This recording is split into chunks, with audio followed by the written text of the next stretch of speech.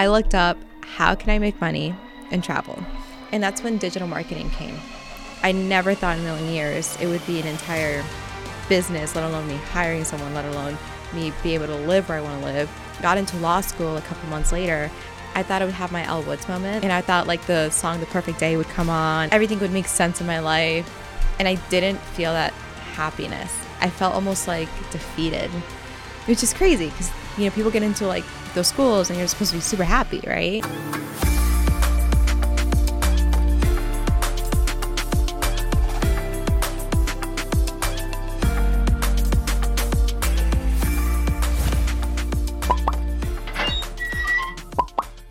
Thanks so much for tuning into this episode of Profession Session. I'm Brody Vincent, and I'm on a mission not only to define professional greatness through the tactics and qualities behind it, but also to help anyone that's trying to achieve professional greatness do it through the lens of others that have achieved it before them. I couldn't be more thankful for everyone that helps me continue along this mission through being able to do this podcast. And if you've ever gotten any value out of it, I ask only two things in return.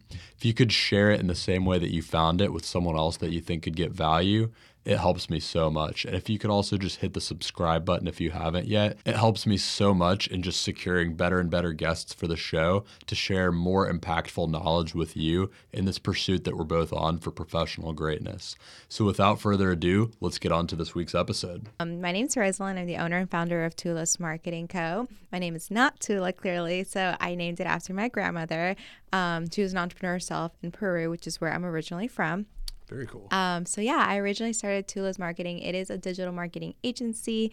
So we are officially a growing team. It's no longer just me. So that's been an exciting pivot in the past couple of years. Very cool. So get into a little bit of like the thought process behind starting it, where you were at in your professional life as you started this, because I know, and we'll get into this deeper, but I know that you kind of started it while you were doing something else as a side hustle, and it obviously became a full-time thing. I'd like to get into the process behind that and how that kind of journey went and played out. Yeah, absolutely. So actually, Brody and I actually went to UCF together, so that's Go awesome. Knights, charge on.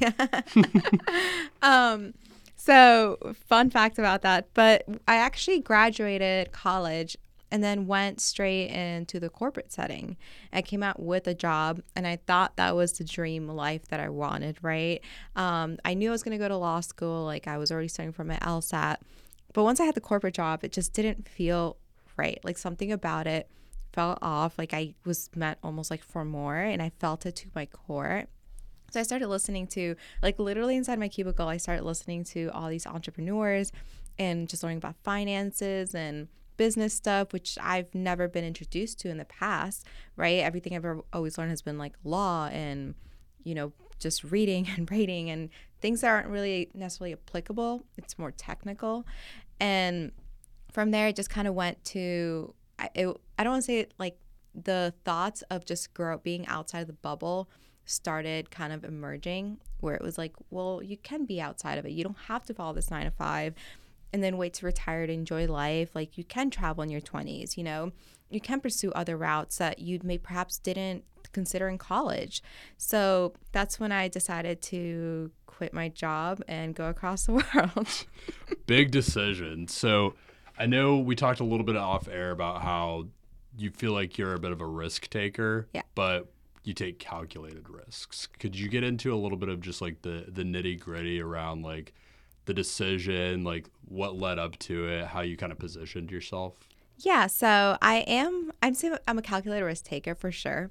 One of the things that I did was, weirdly enough, when I was abroad, I looked up, how can I make money and travel? Which I know sounds crazy, but it was literally that. How can I make money and travel? And that's when digital marketing came. I found these two girls with similar stories. They had the 9 to 5, left it and moved to Mexico, and they started these courses. And these courses teach you these digital marketing skills, anything from social media to website building, you name it, they were taught it. So I basically grabbed my credit card and I was like, well, let's try it. It's just like a normal college class, right? And from there, I just started doing it bit by bit, but it's crazy. I actually didn't start the agency right away. This was like 2019. Okay. I came back. I felt like almost like I I went back into, getting to the ball and chain where it was like back to the corporate setting, see if I could even get into law school, right? And I got in, and at this point I already took the classes, but for the social media stuff, but I wasn't really applying it. I just had those skills and that's it. And my sister asked me like, "Hey, I really need help with this." I'm like, well, let me try it out. Like, obviously I'm not going to charge you or anything. I just, let me see if I can help you. And I realized, wait a minute, like I can actually do this. And at that point, I kind of started as a side hustle to just see. Like I was thinking it's gonna bring me an extra maybe $200 a month. That was my mindset back then, right? I'm like, I didn't earn a lot of money in my corporate job. $200 could pay a couple bills for me. Why not? I never thought in a million years it would be an entire business, let alone me hiring someone, let alone me be able to live where I want to live. So from there, it just kind of spiraled. I got into law school a couple months later, and I knew at that moment when I like had the acceptance letter with a scholarship and everything I could possibly want, I thought I would have my Elle Woods moment. I was I was considered the next Elle Woods, like in my sorority. That's literally what people name me. And I thought like the song "The Perfect Day" would come on, and everything would make sense in my life. And I didn't feel that happiness. I felt almost like defeated, which is crazy because people get into like those schools and you're supposed to be super happy, right? And you work so hard kind of leading up to this Exactly. with that end goal in mind, right? I mean, I retook the LSAT, several times, and I worked my butt off. I spent thousands of dollars on courses. So yeah, I spent so much of my time and energy and money to get into this. And then when I had it, it was like, that's it? This is all I feel? Why don't I feel super happy? And that's when I realized, like, wait a minute, there's something more that's missing here that I'm clearly not listening to. What do you think that was? Do you think that you had that calling from a young age, or do you think that kind of just snapped in that moment? If I'm honest, in hindsight, I mean, I know you're an entrepreneur yourself. It's like we try to fit in, and we probably fit into almost like every tiny circle, but we don't always like fit in. We don't belong to this one group. And I think it's human nature to want to fit in. It's our human nature. But I was part of the chess club, but I was also, in a sorority. I was student government. Like I was in almost every group, and I'm friends with a lot of people in different groups, but I never fit in, and I wanted to fit into a box. Like I was almost like frustrated with myself. Like, why can't I just be this one person? And then as I'm going through listening to these other business owners and entrepreneurs, I realized, wait, they felt the same way. Like we're not meant to fit in. And this entire time I've been trying to put myself in a box because that's what society tells us.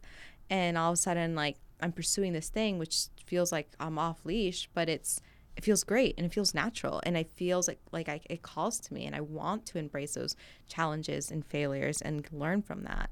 That's interesting. I've never heard it quite put that way, but I definitely think I resonate with that. It's like, you just know that you want to be working like full force on something.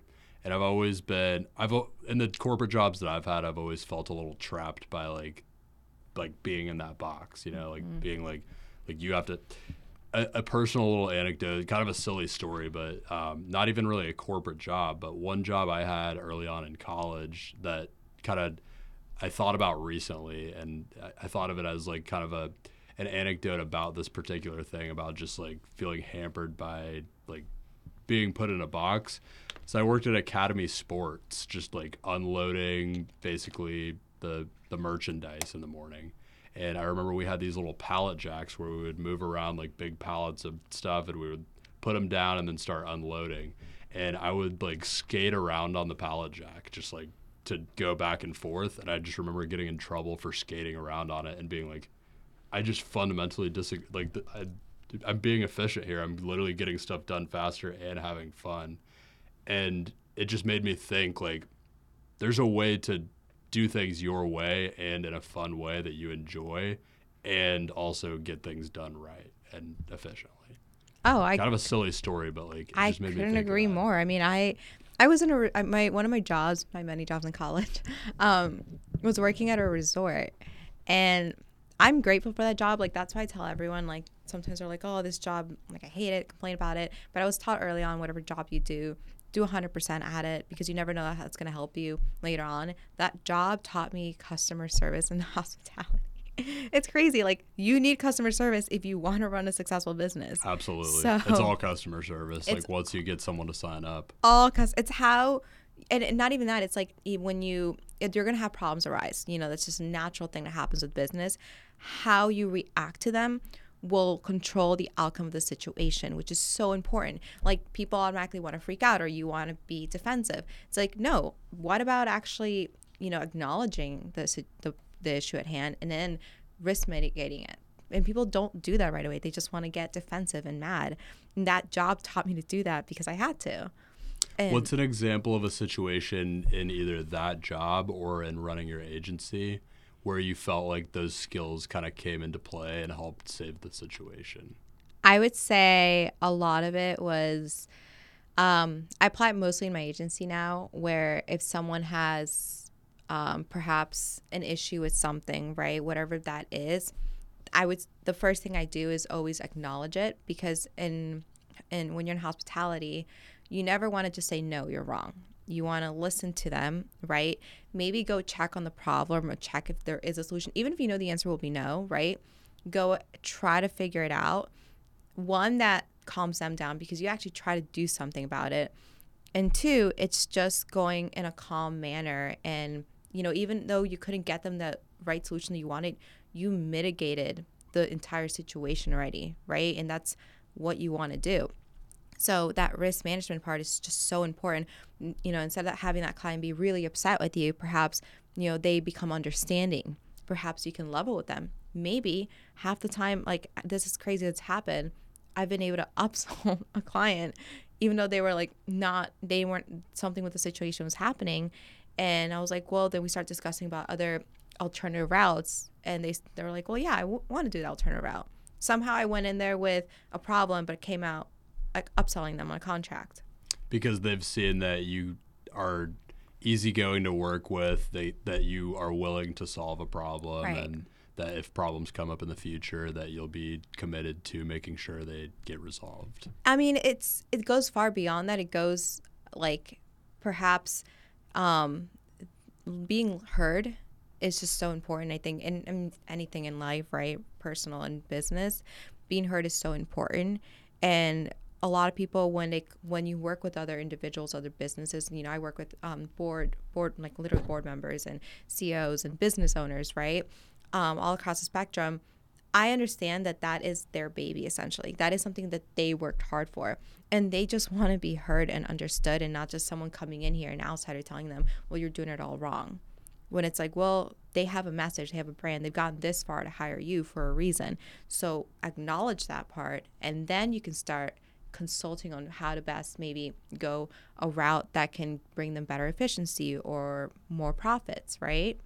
I think that makes a lot of sense. And I think this is a good segue to talk about how you got clients initially, how that's evolved, what types of clients you typically work with, and what kind of work you do. So my first client was my sister. Not even really a paying client. It was just something that I came across. And then from there, I would say I started working with a couple of the people she knew. Again, not even a real business then. But I was like, well, what if I do make this official? Maybe I'll become good at it. So I made my business official. I think it was June of 2021, I believe. I was already doing this for a few months. And finding clients to me came like at that first 6-7 months I was just working with them, like maybe 2-3 people at most. And again, like, I remember the most expensive package I sold at the time was like $200 a month, which to me was like the biggest deal in the world. I was like, because you're making money doing something besides just your job. yeah, I mean, it's crazy. People like want to earn the first 1,000 right away. And I'm just like, it took me 6-7 months to earn my first $1,000 in my business. And I was so happy. Like, I was over the moon, and people want to earn that like overnight. And I'm like, that's not how that happens. There's so many steps in between. Now, once I was miserable, like, this was December 2021, in my life, I felt like kind of fell apart. My relationship ended. I wasn't happy. My corporate job, was crying all the time. And I didn't even have secure clients. Like, when I left my corporate job, people were like, thought I had all these clients lined up. I didn't. I just had like this higher calling telling me you need to do this. You need to quit. I'll catch you. And from there, I was just, I want to say hustling, but yeah, I kind of went on, different social media. I started reaching out to people I know, and clients just kept coming to me. Obviously referrals are huge for me and for any business. And it's weird how I just kept coming across them over and over and over again. Like I even made it a point every single week, I'm going to go to 1 to 2 networking events. And I was scared. I'm this young girl in Sarasota, right? Networking events, they don't necessarily always have the young people in their 20s typically running as business owners. So it was scary for me at first, but I told myself like, no, I'm going to keep showing up and keep showing up no matter what. So just a lot of networking events. So did you meet a lot of business owners just going to those and just start talking about like the types of things that you wanted to be doing? That I also utilize social media, which is why I'm so big on it. One of the things that I actually did was people need to build their own brands. I mean, whatever business you have, yes, you can have, like I have my business account, right? But I also have my individual account. Whatever you are on there, that is your brand. I know people want to separate that a lot of time when they have a business, but you realistically can't. Yeah. So, one of the things I'm very open about in my personal account is social media. Like I share things because I like to share that you can have a business and a life and still enjoy the good things in life and travel. So I just started tagging other individuals and using collaboration, using these tools that we have that we use every single day for partying and going out and doing dumb things, right? When it's like, no, I'm going to use these tools to actually grow my business. So I started doing that. I just go to these networking events, and intentionally I was always trying to make sure to figure out, okay, who has a Facebook page? Who has an Instagram page? Let me follow it. Let me message you on it and engage through that. I mean, it goes far beyond networking events. I've gained probably most of my clients, if not through referrals, through social media. Like going on Facebook groups and just reaching out to them. I just started doing paid ads this year. So there's just a lot of cold reach out, just kind of observing like what's going on in these groups, like looking for the people that might be a good fit. I don't call it cold reach out because these people are posting, I need a social media manager. What kind of groups did you go to find that? Anything, a lot of the groups that I joined were anything from the local groups, like Sarasota groups, right? And Tampa groups to just actual other digital nomads. And a lot of times people kind of within the digital realm, they like to refer clients. Maybe it's not a good fit, right? Also, a lot of people, I'm not against this competitive mindset. I'm against this like abundance mindset. So I started talking to other agency owners. I'm like, how did you do it? And let's talk and let's grab coffee. And guess what? Sometimes they had clients that they couldn't take, whether it was budget or just wasn't a good fit. So they would refer them to me and vice versa. So it was just thinking, instead of looking at them like, oh, you're my competition, like, oh, I don't like you, it was like, no, let's go grab coffee and talk about how we can help each other. I think that abundance mindset is so important. That's something that I don't know if I even had that before I started doing this podcast, but that's something that's been very reinforced through doing this podcast, is because I'm kind of seeing all these different types of business owners and professionals that operate in different ways and have learned different things. And there's so much to learn from peers. There's so much. I'm going to learn stuff from you today. I am learning stuff from you today, just like I do whenever I do one of these interviews. And it's because you're willing to not see them as competition, but just someone who might be doing something better than you. Yeah. And could you talk about just how you approach those situations a little bit more and how you stay open to learning from people? I would say something that stuck with me is yes, you want to obviously achieve a level of you're competent, you're knowledgeable, and an expert in the area. But what does an expert even mean in the area, right? It's such a broad definition. I would say strive to be your best and who you are as an individual.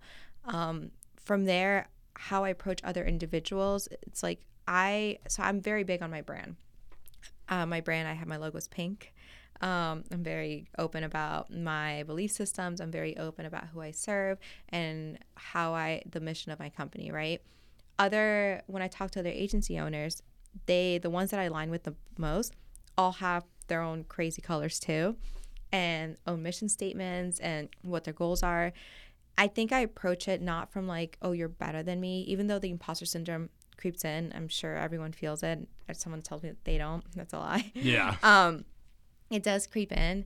I realize there's so much that I'm literally at the beginning stages, and I don't know, they're like on level 10, right? And I can't compare it because they've been doing this a lot longer than me. And it's just, that's the reality of it. And people sometimes want to be like, I've had someone come up to me like, well, you did in such a short time. Like, yeah, but you didn't see the back end work to it. You didn't see that I started this years ago actually through mindset. Maybe I didn't have the technical skills, but I was already sitting in a cubicle, like changing my mindset into this abundance mindset from early on, not just like when I legally filed my business, right?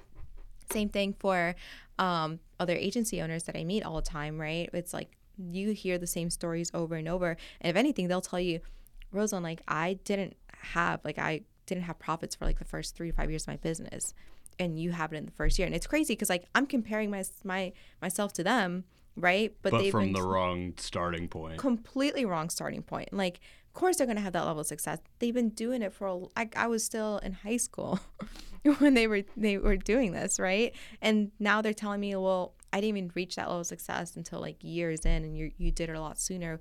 That one is humbling to me, but two, it's also like, wow, when you actually listen, when you start looking at it from such an outside perspective, because social media is a highlight reel.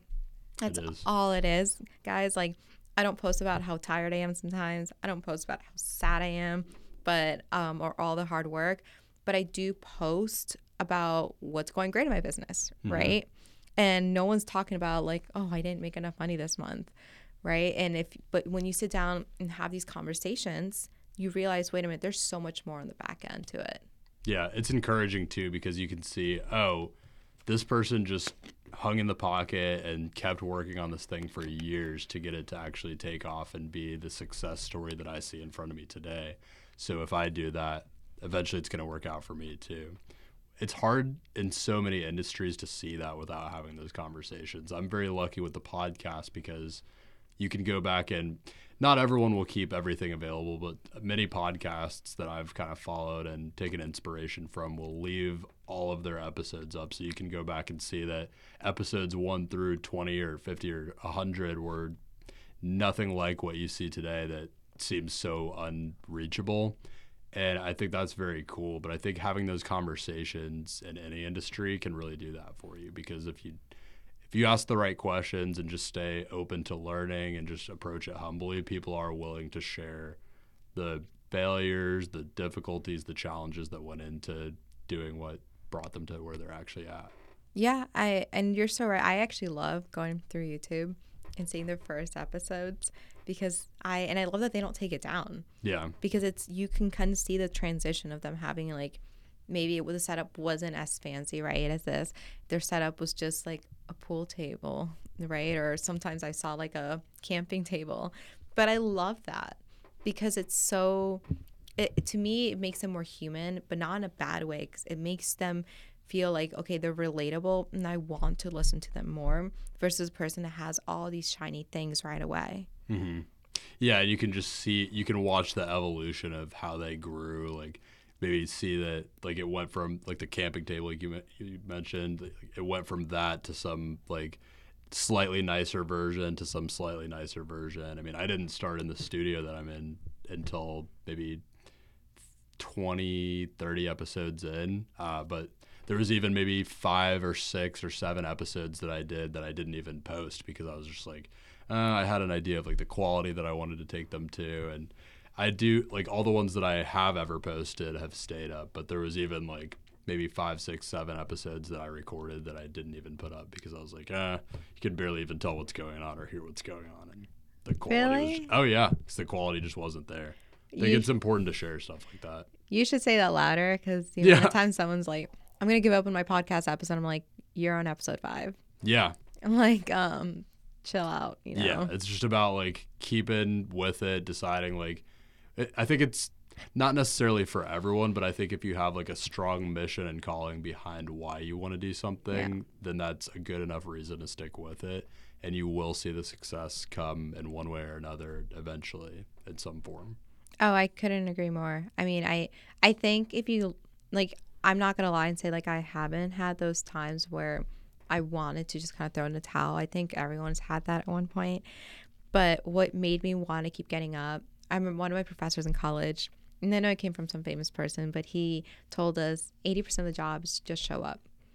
And whether that's you being a parent, a spouse, significant other, in your business as well too.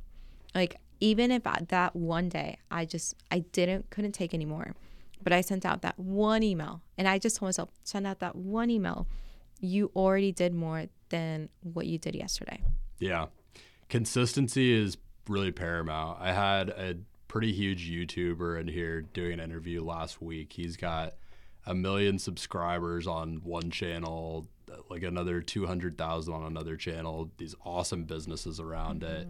And he's my age. And so on the surface level, it's easy to get discouraged seeing something like that, seeing someone your age have this incredible success and feeling like, oh, well, they probably just got lucky or just something worked out really well. But getting into the interview with him, the biggest thing I realized is he was like, no, I've been consistent with this thing for about 8 years, like every single week posting some kind of video, some kind of thing. And I've continued to grow it, continued to challenge myself. If you do that in your business or whatever pursuit, it does just compound more and more. It's like, it's cool hearing stories like that and just being able to go back. And I would encourage anyone, if you get to talk to someone more successful than you or someone who has achieved something you're trying to achieve, to ask how it started, like how they got into it, like what it looked like initially, because there's so much to learn from those kind of situations. Oh, 100%, guys. Learn from. Don't do this like I'm the best one out there, because when you're starting out, you're not. And I hear it all the time, like I'm the best, like no one's better than me, and I'm like, no, there probably is someone better than you, and if you were humble enough, you could actually learn from them. Exactly. So I want to talk about your business a little bit more, because we kind of covered like the beginnings of it. That was, you said kind of late 2021 is when you got like when you kind of took that first step, right? When you kind of dove in full time. Talk a little bit about those first couple months of being full time. I'm sure it was kind of crazy. It was like a big risk taking decision for you. And I'm sure there was a lot that came with that. Give us like a little bit of an overview of like how that went at the time and what was going on. Okay, so I have to say during that time frame, I actually made a decision to move back into my parents.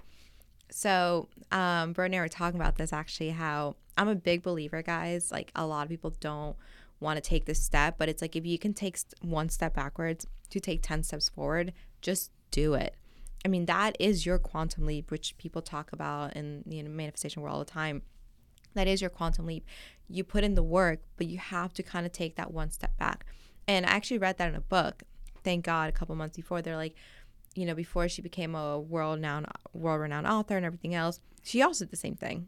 And same story with law school. Everything else was weird. Our lives were like parallel.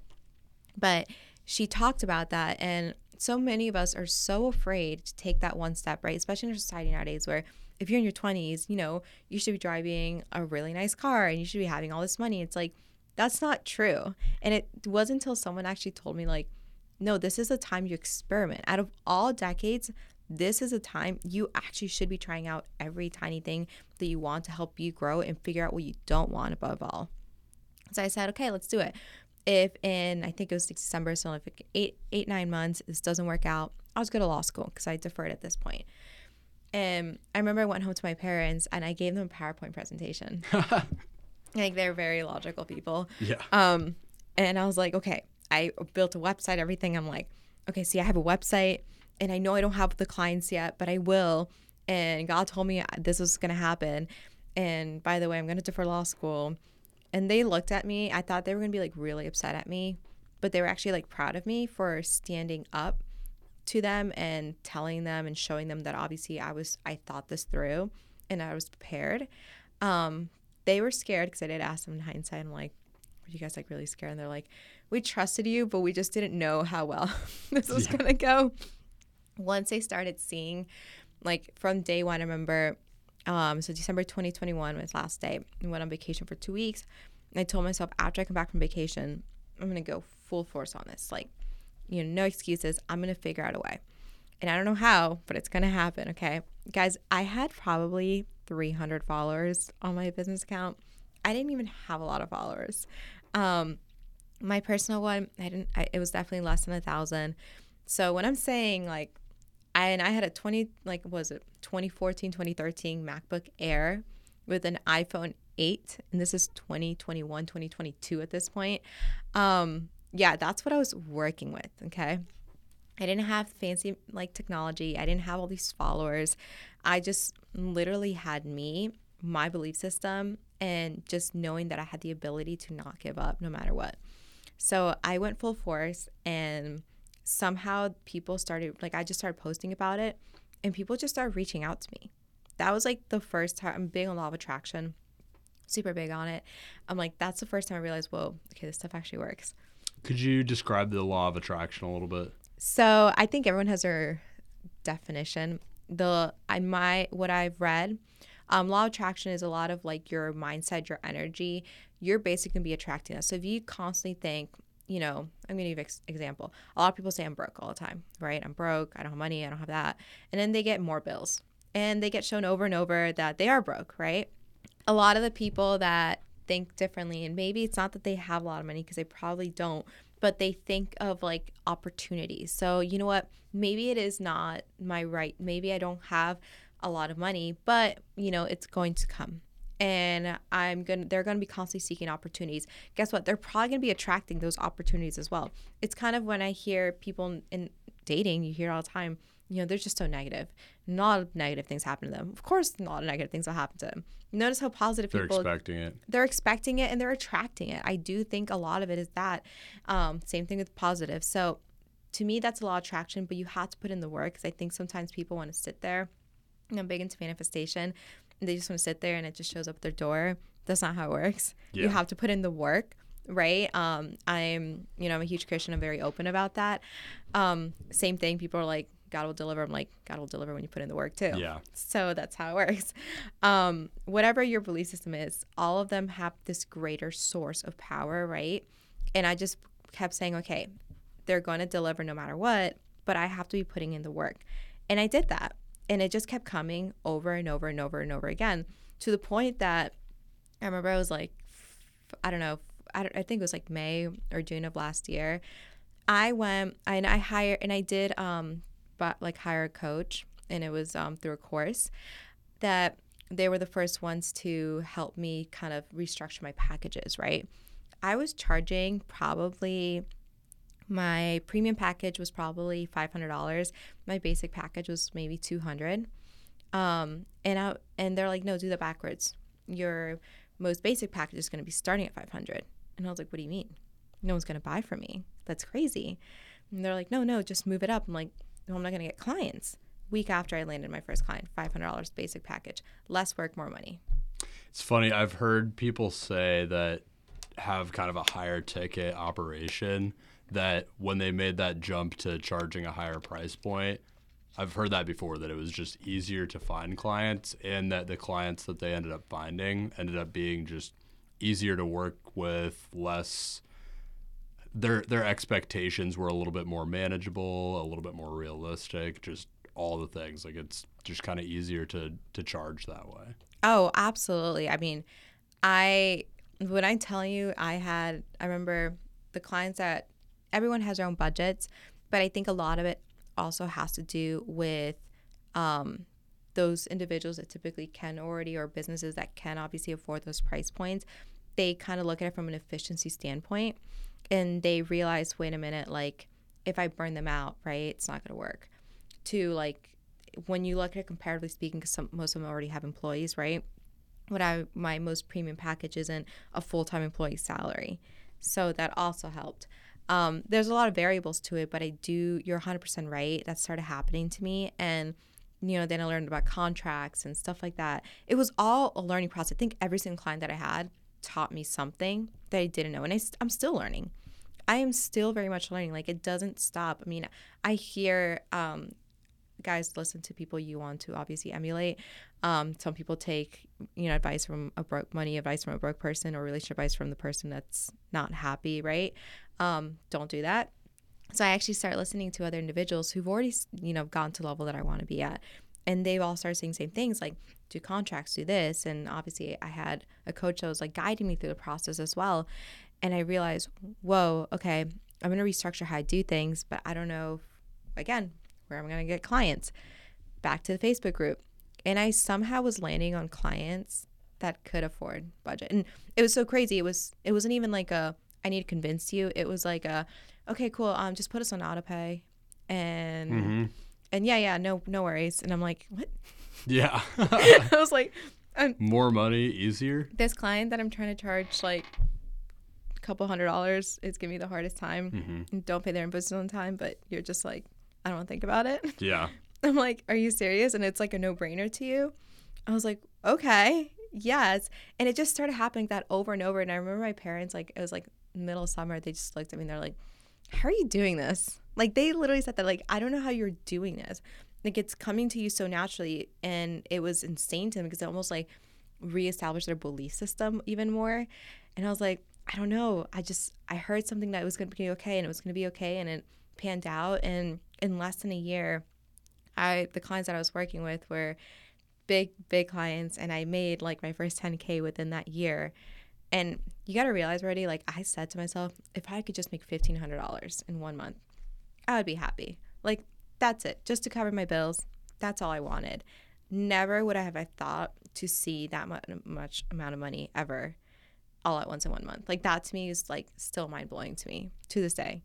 And if anything, when I do my projections, all that stuff, like, my minimum now is just, it's insane to even look at, because I was complaining about, quarter two, and someone reminded me, like, do you remember last year how you were just like praying for that? Like, that would have been your high. Yeah. And that's like, oh, that was your worst month. The goalposts have shifted. Yeah, 100%.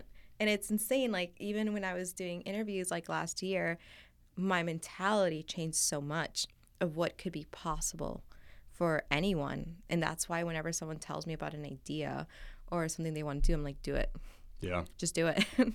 It'll work out. It will work out. You'll figure it out as you go. I want to talk about deciding to bring on someone to help you out with your business, how that looked, what the process was like, what the challenges were, and how that helped you improve your business.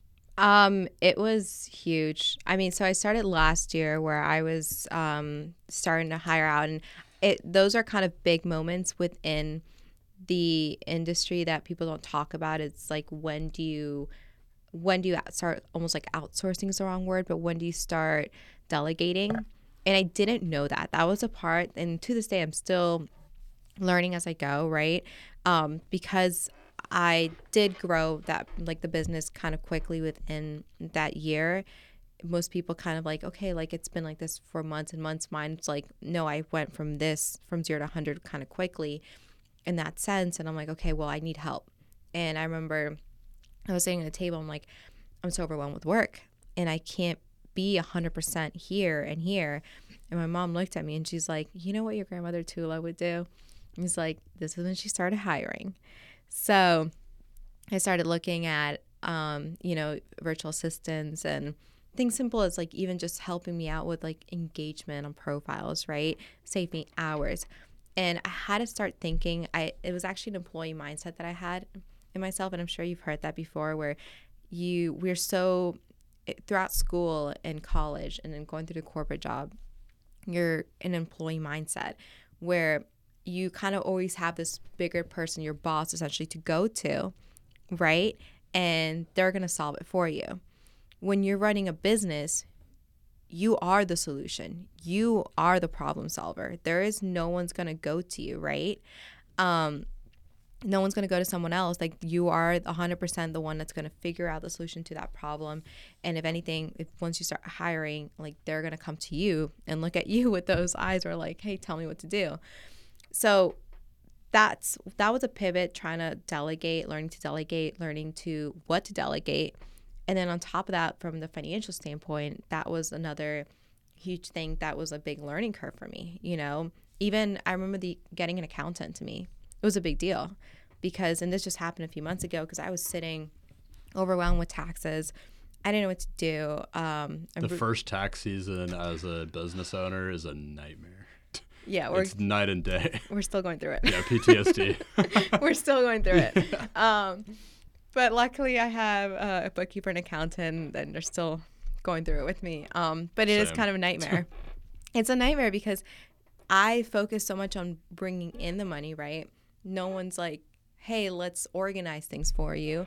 And I remember sitting at a coffee shop on a Sunday. I was so stressed. I think I was almost in tears. I'm like, I have QuickBooks and I pay for it, but I don't even know how to do this. And this is so confusing. And I heard this in a podcast episode. Well, you just, what is your time worth in an hour? And I'm like, well, my consulting fee is this much. Like, that's how much money you just wasted in those hours. And it hit me. And it hit me so hard. I was like, whoa, they're right. I could just go consult. I'm getting paid a lot more than if I were to sit here trying to do this job. And that's delegating that itself was a whole thing for me, so it's just steps. I don't have the perfect answer to it quite yet because I'm still evolving at the stage of that process. But I definitely couldn't have time to even do a podcast episode like this if I didn't have a reliable team that was helping me behind the scenes right now, actively working. I think it goes back to that one step backwards to take 10 steps forward thing too. You sometimes, if you're bringing on a new team member or even just new technology or some new system to help you remove yourself to a degree that helps you put yourself somewhere else, right? Mm-hmm. You kind of sometimes have to take that one step back. Maybe it's to train a new team member. Maybe it's to implement some new thing, learn some new system. You often have to take that one step back, but it does bring you those 10 steps forward, or at least the ability to do so if you're putting in the work. Oh, absolutely. I mean, I'm still, and here's the thing, you go from hiring maybe someone has their own business to kind of hiring more internally or whatever the case may be. That's a shift on its own. So, and then hiring someone that you trust for different aspects of your job, of your business. I just took my first vacation after a year and a few months, like this past year, because I was so overwhelmed. And I couldn't do it because I was a one-person show, essentially. And that was hard for me. I mean, I remember I got on the cruise and I was like crying because I'm like, I let go of my baby. But it was fun. It was still here when I got back. So it worked out. Because you had put the systems in place. Absolutely. And I would hear that word systems all the time. You hear it all the time in the business world. And I was like, what do you mean systems? Like, I have systems. I have, my invoices and everything else. They're in systems. But it's like, no. Think of it like as a whole, I had the word at the tip of my tongue. Think of it as an ecosystem. Your business has to function as an ecosystem, right? And think of it as, if even establishing, SOPs, like standard operating procedures, things that you need, in case you lose a team member, right? Can someone step right in? What is that learning curve, right? You hear all the time in corporations, like one of the biggest losses of money and investments too is when you hire an employee and when you lose an employee. Yeah. Because all the retraining involved. So much. That's so much money invested. And people don't look at it like that because they're looking at their hourly pay. But for a business standpoint, that is huge to them. So because you have to factor in all the work that's not getting done between having lost a team member and training a new one, however long that takes. Or you can't even get new clients. Yeah. Because you're at capacity. And if you get more, then obviously the work product and the reputation your business has can go down, and you don't want that.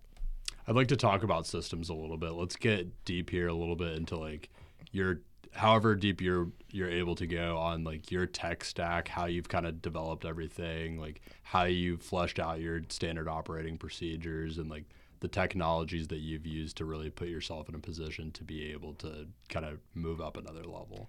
I love organization. I'm so type-A with this stuff.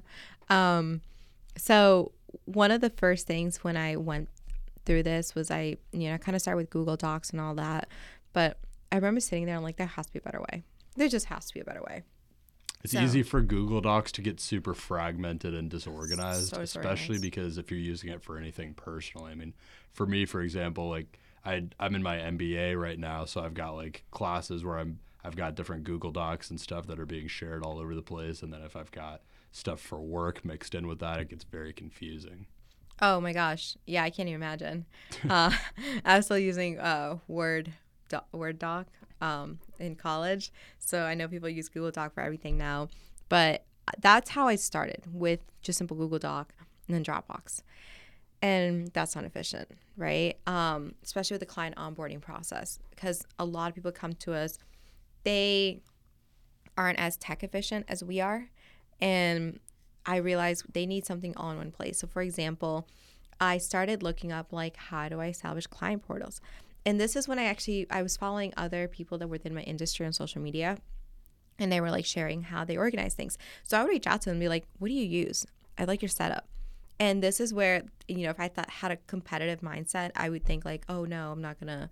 Reach out to them, but I asked them straight up like, just what is your system? They would reach out and they're like, oh yeah, this is the system I use. Here's my referral code. Here's a discount. Like, Mm-hmm. okay, yes, thank you. Um, so I started implementing those things bit by bit. Again, I want to emphasize that I had a mentor guiding me through certain processes. I did get into a business course right when I left my corporate job, where they kind of help you establish these certain parameters within your business. So but I started learning along the way, and SOPs to me was something that I actually knew for my corporate job. Again, guys, go 100% anything you do in life, because they kept reiterating that over and over, and I never understood why. They're like, you have to update the SOP. You have to update the SOP. And I remember like we were struggling in my business beginning. I'm like, well, if I leave, like, how do I teach someone? How do I keep up with, especially in my industry where I like certain accounts, for example, they wanted a very specific message, or someone sent an inquiry regarding that client's product or service, and I would ask the client, but I'm not the person that's going to ask them 10 times for the same answer. I'm going to record that answer, and I was already putting this in a Word doc, right? But why don't I just like make it more official? So I started kind of outlining an SOP, and I started making tutorial videos and saving those. And bit by bit, I was building that out, and I was like, whoa, okay, thank you to my previous corporate job for teaching me the skill. So that was big for me. The SOP was a lifesaver, and now my team uses it because I don't have to go in there anymore and do it. I And that's just just a say, lot of like tutorial videos mostly. so the ones they have on their tutorial videos, if they need anything additional, then I will shoot that and put it on there, and I will just tag them and be like, review this. But since they do handle a lot of the accounts now, they go in there and they encounter situations. They no longer have to ask me the same question 10 times. They just go, oh, okay, this is how we addressed it last time. This is the answer that's going to happen. Yeah. So I was like, whoa, okay, that's awesome, right? For client portal reason, the client portal was a huge change to me because I have a proposal, contracts, and invoice all in one place. And I can link Dropboxes, Google Docs, all in their portal. And it's super nice. So when people receive my proposals, if anything, they're like, wow, we're so impressed by how interactive it is and how, professional it is. Because most people get what? Maybe a Word doc, something that looks like a contract listing out the deliverables, right? Mine's not like that.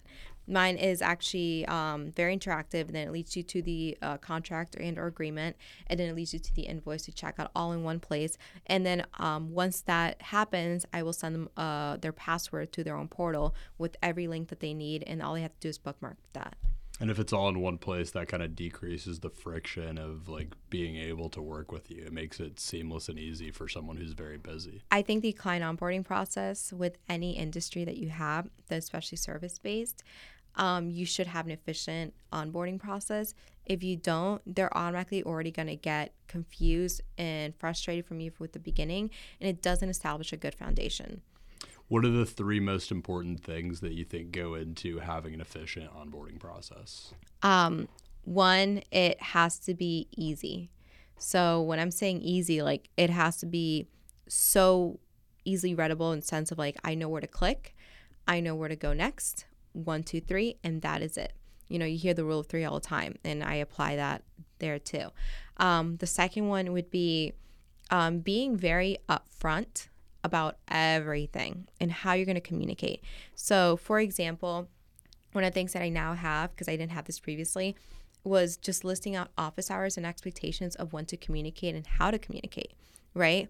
I started getting text messages at 11 p.m. at night, and that was a big no, and they wanted me to respond, and then they would text at 5 a.m.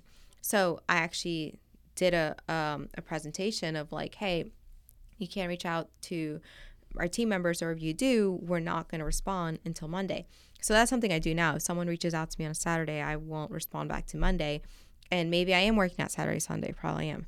But, I'm not client facing during that time frame because it is important for me to have that separation in client boundaries. So that also allows them to know when I'm going to, respond. And they tell me that. They're like, we didn't have an issue with you responding on Monday. We mailed you Saturday, but we knew we weren't going to respond until Monday. Because you've outlined that expectation. I set that expectation up front. I would say the third one, if you're going to have an efficient and effective client onboarding process, is being very, I would say, organized and clean about where to find things. So what I mean by that is when people, especially in the online industry, they onboard you. I've had this happen where I worked with someone else and they send me 5 different emails. I don't like emails. Yeah. No one does. Please. It's too much. I have 5 different emails. I was like, whoa. I went to them. I was like, have you tried this? Like, let me guide you. I know I hired you for something else, but I'm going to guide you how to do this more effectively. So it wasn't clean. It was messy. 5 emails. Whoa.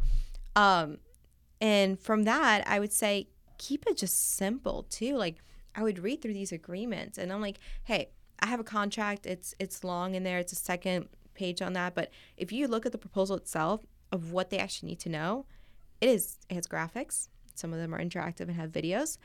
They select buttons and it automatically triggers and auto-populates the contract and an invoice. Yeah, that's so awesome. If they want to read through the contract, it's very standard from any Florida service-based agreement. But what they really need to know is going to be in that first part where it's super easy and clean to read. Yeah. And then the whole process is just seamless. It's automated. So I do mine a little differently where after I onboard, they sign that 48 hours. They automatically get an email with password and everything from there is just, what is the word? It's triggered through an automation sequence. Do you use like Zapier or something like that? No, I'm very excited. When I try to find systems that I don't have to connect further, I do that. So mine is, I use Dubsado, and it's a HoneyBook works the same way where you can automate that without Zapier. Wow, okay. Yeah. Very cool. What are some other tech pieces that you've used like over the course of building this thing out that have been revolutionary for you? My laptop. Just getting a new one. I had to get a new one for the podcast maybe like 6 months ago because I was literally getting to the point where like, first of all, it would fill up like immediately with all the videos. Like I had to clear stuff out like every couple weeks. So that was an issue. And then also I would be like editing video and stuff and it would just get like the spinning beach ball of death and just start like humming like super loud and it just like it could not handle the load anymore. Which laptop did you get? I have a MacBook Pro with the M1. It's like the 16-inch. It's a big one. Is it 2 TB and 64 gigabytes RAM? Yes. Yeah, I think so. Yeah. They're awesome. Yeah. Now you understand. Yeah. Oh yeah. It's very necessary too. I don't have the super big one. I have the 14-inch one. Yeah. But yeah, that was you understand that laptop is life changing. Oh yeah, because if you're doing all this stuff and like juggling all these things, I mean, I've got like pretty regularly with all the things I'm doing, I've got like 3 people in my personal life know this about me. Like if they see my laptop, they're like, "What the hell is going on there?" Yeah. Like I've got like 3 or 4 different Google Chrome windows like on different screens, and I swipe back and forth and they've all got like tons of tabs open all at once. I've got like different programs and I'm just like all over the place. And to be able to run that, you've got to have tech that works for you. Oh, I'll have a Zoom call and have like my Adobe programs open. Think about that and you know what that means. It's a lot. Yeah, and I don't have an issue. So the tech has been probably revolutionary in my industry, obviously in a digital-based industry. And even then, at this point, I don't think there's any industry that can't be like almost digital to a certain extent, you know? I get like cutting hair and whatnot, But even then, you could record videos and tutorials and, try to see if you could grow a following and even sell courses from that for people who do want to be hairstylists, right? So eventually the student becomes a teacher sort of thing. And my technology, I don't know if you mentioned this, but I literally had a laptop from like 2014 building websites, posting on social media for clients on iPhone 8. And the only reason I got into laptops because it literally burned me.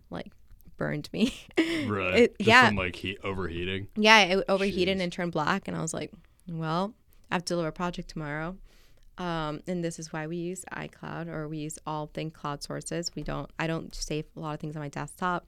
I only do it to manage it. But so if it dies, it's okay. It's, it's somewhere in outer space. But yeah, so that was life-changing. Then obviously getting a new phone. But here's the thing. I know you and I were talking about this. A lot of times we didn't start off with like the nicest cameras, right? Or microphones. We started out with what we had. And I think the entrepreneurship mindset has to be that. It has to be start off with what you have and then grow from there. Do you know who Alex Hormozy is? Have you heard that name? He's a massive player in the business space right now. He's kind of exploded overnight with his following, sharing business information.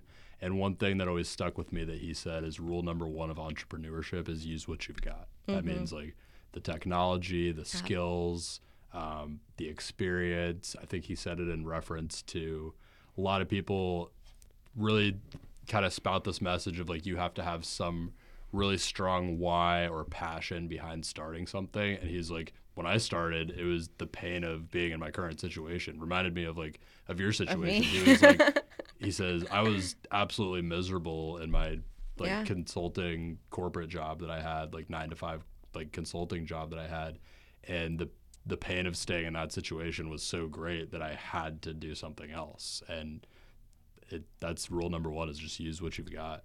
Yeah. It's so crazy because people were like, oh, you're so passionate about marketing. I'm like, yeah, I like it now because I've grown to like it, right? I've learned about it, but that's not why I started out. I still like law. I still read cases, I find it interesting.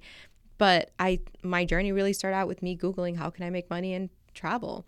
So I knew social media, and what's crazier is that I didn't even have all these followers, and I was still able to reach a sales goal within my business with less than 1,000 followers. And I know people that have they're influencers with way more followers than I do, but they're not hitting that because they're so focused on the actual, superficial of the engagement and followers when they're like not nurturing what they have, but two, they're not looking from a business standpoint, which is when I realized there was such a gap in the market. People focus on all these, in social media, you hear all the time, well, I want this post to look pretty. Well, that's where my agency differs a lot. I will respect your brand. I will post what obviously looks aesthetically pleasing. But if this one post that's maybe not as good in quality is outperforming these other really pretty posts over and over again, that's called data. And I'm very metrics driven. So guess what I'm going to post more of? I'm going to post the thing that's working. The thing that's working. And I've actually worked with clients who are like, well, we don't want that. And that's okay. But that's why I'm upfront and begin with where, even though they were getting more clients, they were getting, their social media was growing, they really wanted this one thing. And I said, okay, that's fine. It's not going to be a great fit then because our focus is really to go where the numbers tell you. And I'm happy I did have that mindset from early on because I think that's what led to the growth of my business overall. And eventually it's how I pivoted to Big Business Energy Academy, which is what I recently launched to help other business owners stuck, or even people who have the side hustle or have that idea, stuck in that phase of like, how do I start? How do I do this, right? How do I make things profitable? And that's when I went and decided, okay, you know what? There's clearly a gap here. People need answers. I can't sit down for coffee with everyone, even though I would love to, right? How can I answer several people's questions in one sitting? Boom. Big Business Energy Academy was born. I had the curriculum. I had everything else before I even had a name, guys. I know people focus on branding and logos all the time. But again, this is where my metrics and like my brain came in, was like, okay, no, just write out the curriculum, focus on the name after, focus on the colors after. I think I did the colors the day before. Actually, like went live. The actual logo came like a couple of days before that. But because I really wanted to focus on how the curriculum that I was going to deliver and how it's going to be effective and how it's going to resonate with other individuals. So I kept sitting in these coaching courses because one of the things I do in my business is consulting. So, and I love consulting. But I realized these consulting calls started kind of diving into more as to their purpose and how do I make money? And all they wanted to start social media accounts, but none of them knew how to monetize. And I said, well, this idea is great, but what's going to bring in money in the next 3 to 6 months? They never sat down with that question, like ever, not once. And I said, we're going to create something that's actually going to bring in money for you. And I was like, okay, I love these calls. I'm really passionate about this. I clearly need to add this to big business energy. And that's how I was born. So that, as I know, having talked to you kind of off air, just launched like a couple weeks ago, right? Mm-hmm. Officially. Could you talk about from having made that decision to make the course, what the process of launching it was over that time? Because we talked a little bit off air about how you did this kind of unique type of launch called a live launch, right? And so I had never heard this before. I thought this was very interesting, the way that you kind of like tested things as you went and refined your process as you were actually launching it. Yeah. So again, guys, seek resources. I actually signed up for a live launch challenge, and it was from the same mentor that I followed to help me establish, those guidelines in my business when I first started. So I did it. I kind of needed, one, to be held accountable. Two, it was quick and easy to understand. It was a 3-day thing. And 3, and you go through it at your own pace too afterwards. But 3, I was like, okay, let's do it. Like, I have no excuses. Because a lot of times people sit there and they're like, well, I don't know how to. Who do I ask questions? And I'm like, well, there's so many resources, go seek them, and then you can stop finding the excuses. So I did that, and I signed up for it, and believe it or not, it sat there for months. I went through it, but I was like, I don't have time for this. And then eventually, as life will have it, life does this to you, it will make time for you. If it is where you're supposed to go, it will make time. So all of a sudden I had this clearing my schedule, and I was like, okay, well, I think this is the time. Like, I have to do it. It keeps calling to me. I'm going to have this nudge again, so I'm going to do it. What I did was I already have the curriculum lined up. Basically, whatever idea you have. And simplify it. I'm very big on this, where you should, in my case, how do you monetize using one digital product? And you don't have to have 10. You literally just have to have one. How to make money from it, right? And I took all these questions that people asked me all in the past year. I put them in sticky notes on my whiteboard. And I just started putting them like separate places. And then from there, I started rearranging them. And I'm like, okay, simplify it even more. How can I make this rule of 3, 1 through 3? So then I started putting it into modules. And that turned into mini lessons in between. Once I had all that lined up, and, I started creating the presentations. I started going through the curriculum again. How can I make this better? I had to actually record it. So you can technically have a course without voice recording or video recording. I understand. However, if you look at it from a marketing standpoint, they don't perform very well, like at all. And that's because how many times have you gone to maybe a class in high school or college and you sat there and you just go through slides? Are you going to actually learn a lot from that? Probably not. And you're probably just going to, it's like you might as well just go home and read a book, right? So what's actually going to be effective is if the professor's talking there, whether that's virtually or in person. That's the whole point of going into those sessions, because you kind of get that interactiveness with them. So I knew I had to record them, and I've done a lot of recording sessions, but not like this. And I said, okay, well, what if my idea doesn't even work? So one of the things that I learned was this style called live launch, where, you have the idea. Mine was already more built out than most people's. A lot of people don't even have stuff built out, but mine was. And you pre-sell the course before you even have it, okay? And I did that. I pre-sold it because there is expenses to the course, right? The systems that I use, like mine's like $199 a month, right? My time, everything else. Well, I only need a handful of students, I said. And also the feedback. What if no one even buys it?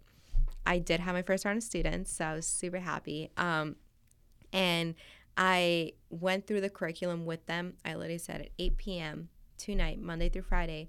I'm going to sit here and I'm going to teach it. Then afterwards, we have a Q&A session. I recorded all that.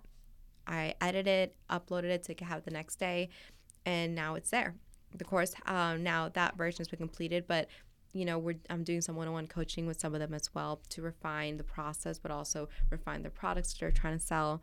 And the best part is that they were able to get this at a price point for a VIP price is what I call it. I don't like using the word beta. A VIP price. And they were able to get so much more one-on-one me time than, if they were going to go hire a coach that was going to charge them thousands of dollars. Right. So, and they're getting like their particular questions answered through the actual formation of the course. Absolutely. And I'm putting in their input as well, because they're going to have feedback, right? And people are afraid of feedback a lot of times, but feedback is good. Don't get me wrong. I get it's scary to hear at times, but feedback is what's going to help you grow. And that's why I was able to, I think, grow my business so quickly. And I've had every client tell me this, like, you're so easy with feedback. Most people get defensive, and you're just like, okay, let me look into it. I don't always know the answer, but I look into it, I figure it out, and then I over deliver. So that's how I was able to refine my process in my agency, and now, I'm doing it in the course. So it is officially going to go in effect. When I say in effect, that's wrong.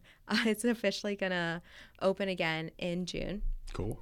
So right now we are just finishing out some refining it and just kind of retouching some quirks and kinks in there. But it's officially going to go open again in June. So I'm super excited for that. And it's going to be bigger and better. And so Big Business Energy, it's essentially a course on how to start your own business. Yes. How to start your own profitable business with one digital product. I love it. So I went before, because you can look up, honestly, you can Google how to start your own business, right? But I don't think, one, they simplified enough. Two, I also ran into the issue. People kept asking me, well, I have all these ideas, and how do I even structure packages? And I will be holding a free webinar actually on that, on how to structure your packages with one product, because you don't need several products. I mean, think about it. What I did was I took social media management and I just split it up into 3 different packages, right? There's a way to do that effectively, of course. But I wasn't selling these different products. Even to this day, I still don't. I do website design. There's paid marketing, of course. We do branding. But those are what, 4 or 5 services I just named, right? There aren't 10 of them. And people sometimes think more, I just need to produce more. I need to do more, promote more. So I can get, I can have more. It's like, no, how many times have you gone to a specialist and you probably pay them more for a reason? Because they're really, really good at one particular thing or a couple particular things. Yeah. And I've had clients come up to me and they're like, we just really want you for this one thing. We don't need you for anything else, because they know I'm really, really good at social media. So I think that was the biggest realization that I had, that you can actually get more by almost doing less, essentially, and you don't need these 10 different products. So I'm holding a free webinar on that. But on top of this, how to launch a profitable business, I even implement a whole mathematical formula that you can use to get whatever target income, whether that's your first 5K month, 8K month, 10K month, right? There's a formula that you can actually use depending on your lead generation and how to effectively reach that goal. That's awesome. So it kind of just reverses the process, reverse engineers the process that you've kind of developed and used to scale and grow your business the right way, and teaches someone how to do it more quickly. Absolutely. I literally reverse engineered everything. Basically everything that I've done up to this point, on top of the feedback, on top of the questions, I reverse engineered it.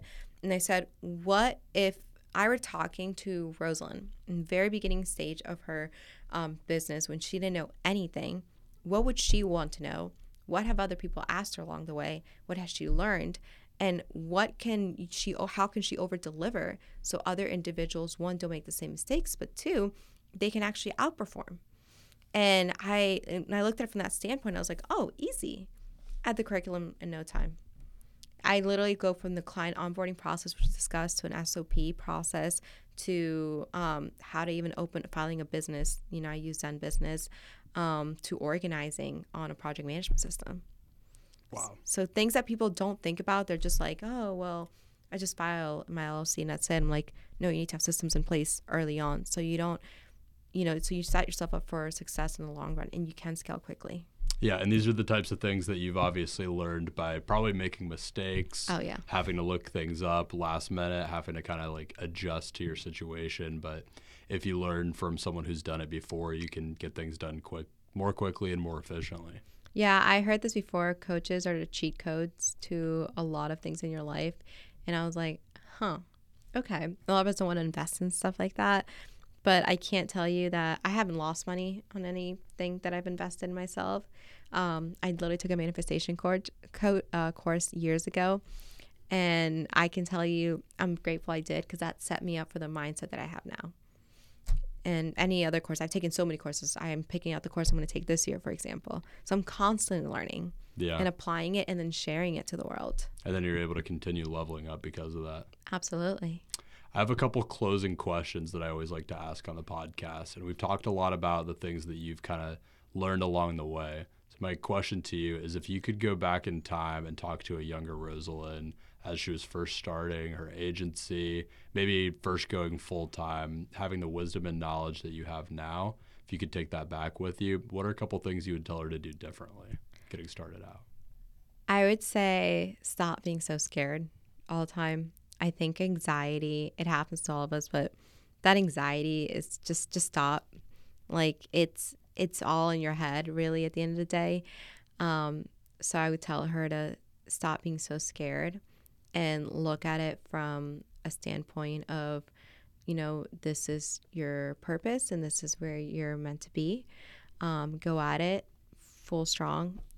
I would also tell her perhaps that, I don't know, it's going to be okay. And it's crazy because I don't think a lot of things I would tell her is to do this better, because I think everything that she did at that point was exactly what she needed to be where she is today.